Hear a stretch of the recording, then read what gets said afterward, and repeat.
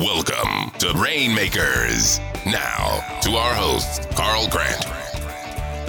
Welcome to Rainmakers. I'm here with Larry Covert, an entrepreneur and an investor here in Austin, Texas. Larry, normally it's easy for me to introduce my guests because they have one title for one company that they're involved with, but you got your hands in like 5 different things. So I'm going to let you introduce what it is that you do, and then we're going to talk about how you do what you do. Well, thank you, Carl. First of all, it's a pleasure to be with you here on this podcast. I really appreciate what you do, and you're certainly a well-respected and regarded gentleman here in Austin, Texas. Welcome to Texas. Thank you. And thanks for having me on. So I'll tell you, I do not have a classical background or traditional background by any means, and I've just been very fortunate to have some wonderful people come into my life at certain times and lift me up with affinity. So I do appreciate those kind of blessings that have happened in my life. Real quick, just so you can appreciate what I just said, I grew up in Mississippi. My father was a policeman. My mother was a beautician. And no one really went to college. And that wasn't on the radar. I figured I'd graduate high school and work for the city, running cable or something. And one weekend, right after high school, I just drove up at the request of one of my buddies who was going to Alabama. He said, come visit me for the weekend. And within 45 minutes, not only did my car break down, but I met the love of my life, who was a student there, Suzanne. And that moment changed my life. She brought me to Christ, 1. And 2, she set me on a path that I never would have gone down before. And that was going to college and, creating a career outside of Little Meridian, Mississippi off I-20. And I found this fervor and this determination that I'd never had in my life before. So I got into Alabama. That's another story for another day. And I graduated, worked for the bank called South Trust at the time. It went through a series of mergers. I think now it's Wells Fargo, but at the time it was South Trust. I was working for the CEO doing special projects. And I was watching the internet come alive. This was 97, 98, 99. And I felt like I was missing out. I was doing corporate M&A for the bank right out of college. I don't know how I got that role, but I did. And I still felt like I was missing out. So I went to get my graduate school pursuit at Rollins College. And within the first week there, I met 2 other people that changed my life. One was the Seneff family, a large real estate family out of Orlando. And I met 2 Harvard Baker scholars who were launching a venture capital firm in Orlando called Milcom. It's Eric Chen and Matt Biggie. So I started working for the family, doing real estate, and then working for the Harvard VCs, learning deep tech, primarily defense tech out of Los Alamos and other labs for the Defense Department. Very, very different industries at the time. But also both very interesting to me. So I was working full time on my schooling to get the degree, but I was also working with the family and working with the venture firm. The fortunate thing is both of those opportunities have been with me ever since. I still do deals with the Seneff family.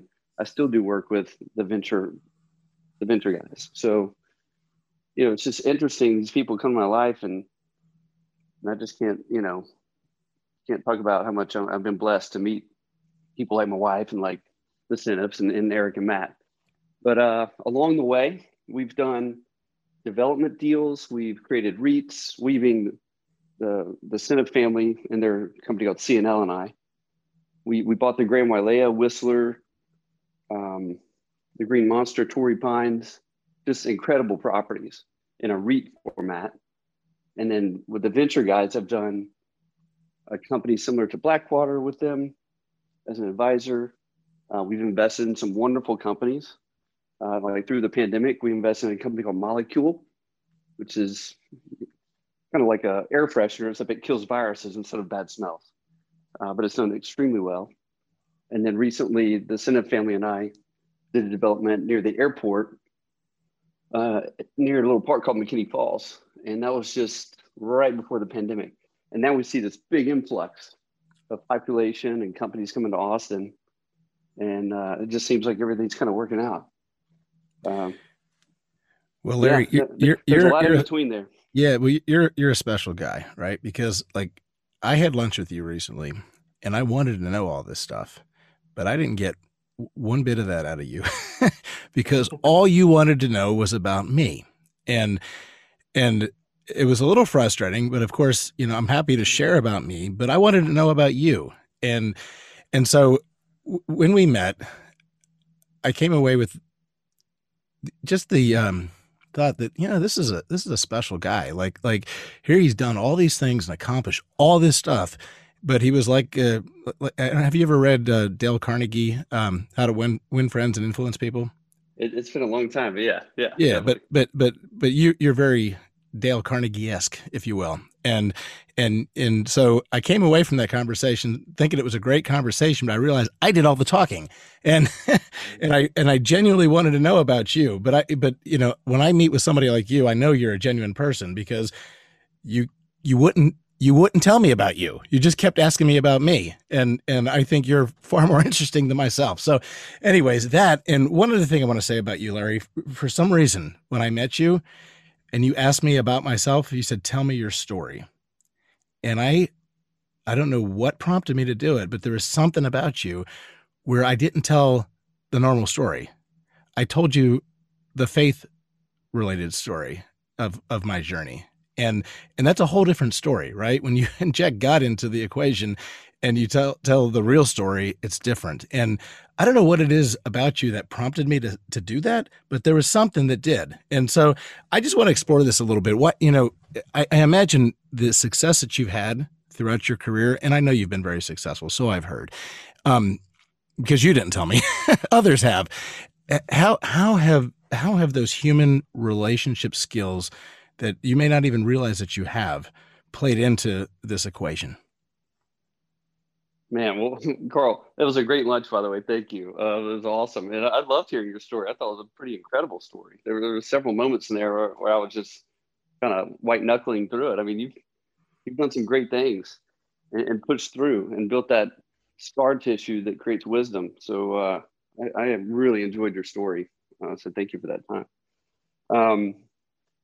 I would say growing up without any money created this resourcefulness that has really served me well through my life. I'm certainly kind of, I have my antennas up, so to speak, or scoping horizon, circling wagons for opportunity. And I think at the end of the day, serendipity is all around you if you just look for it. And I think that's what I've been really good at.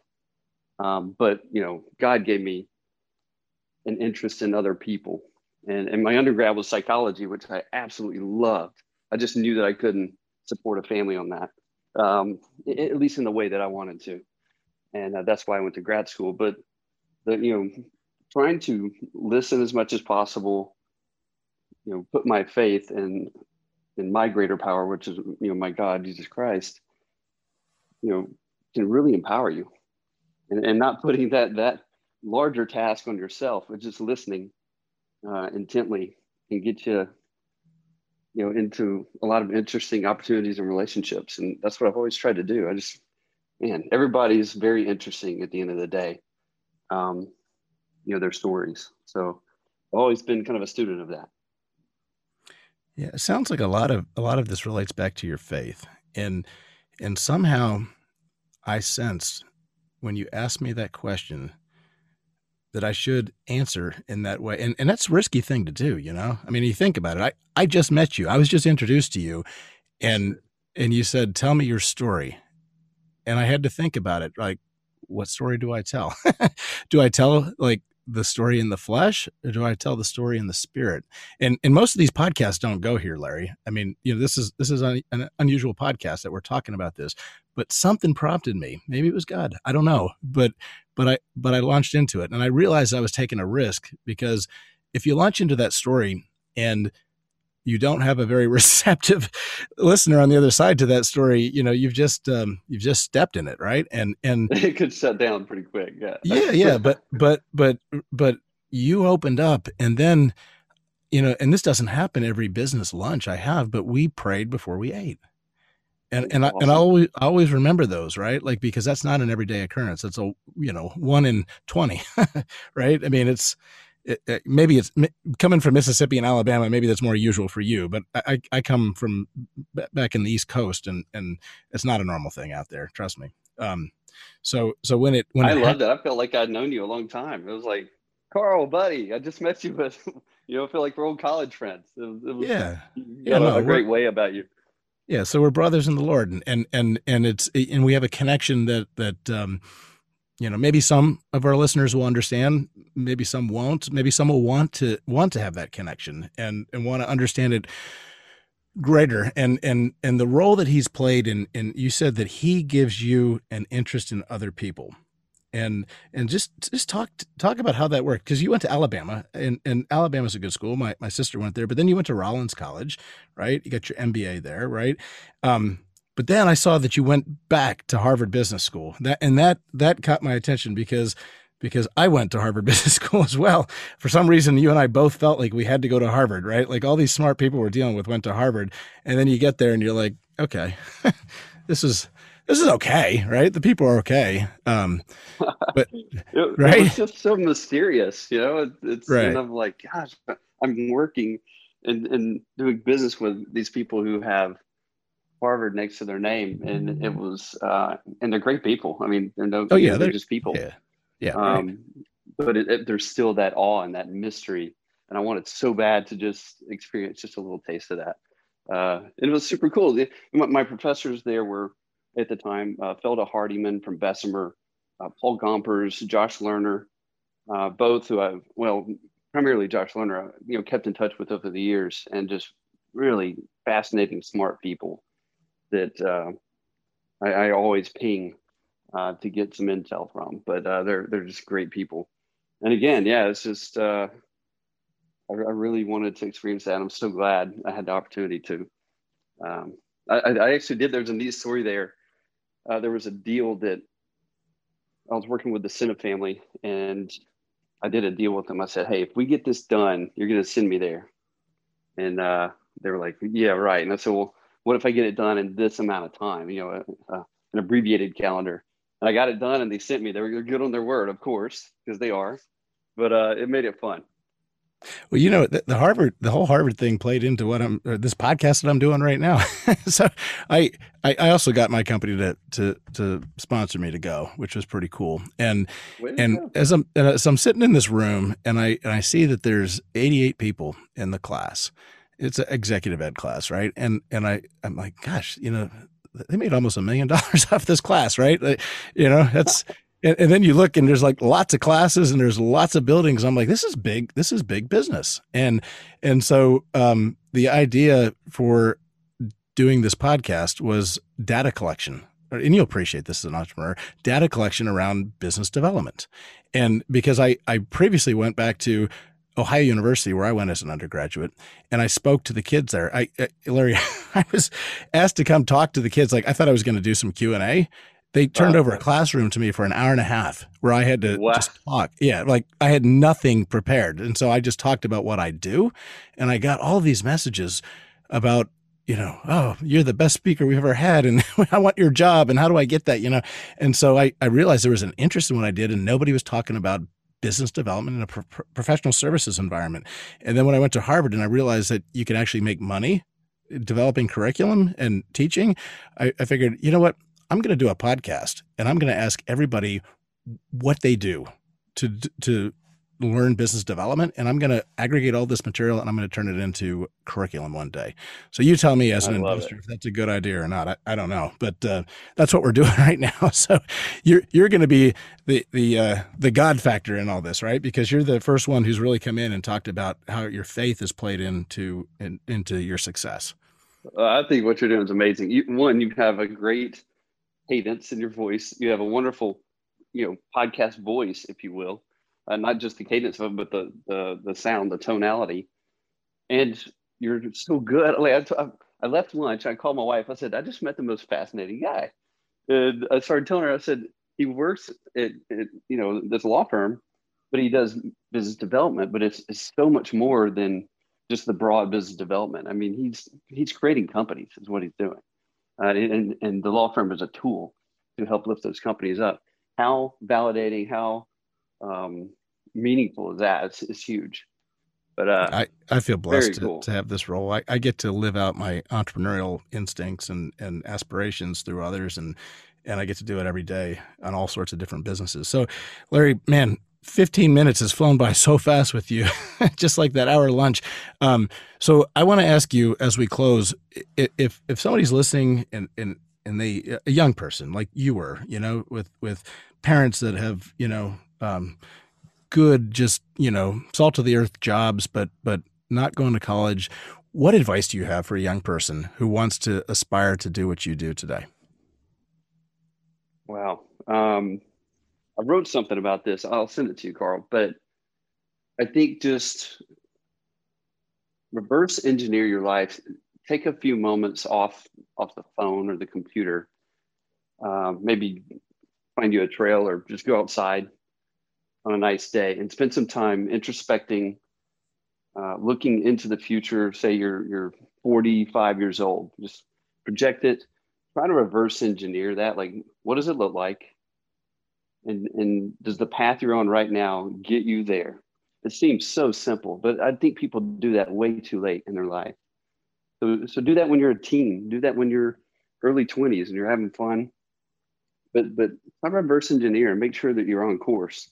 And if you're a believer or want to have faith, investigate that as well, and just make sure you're following the guidance, the 2,000-year-old guidance in that instruction book.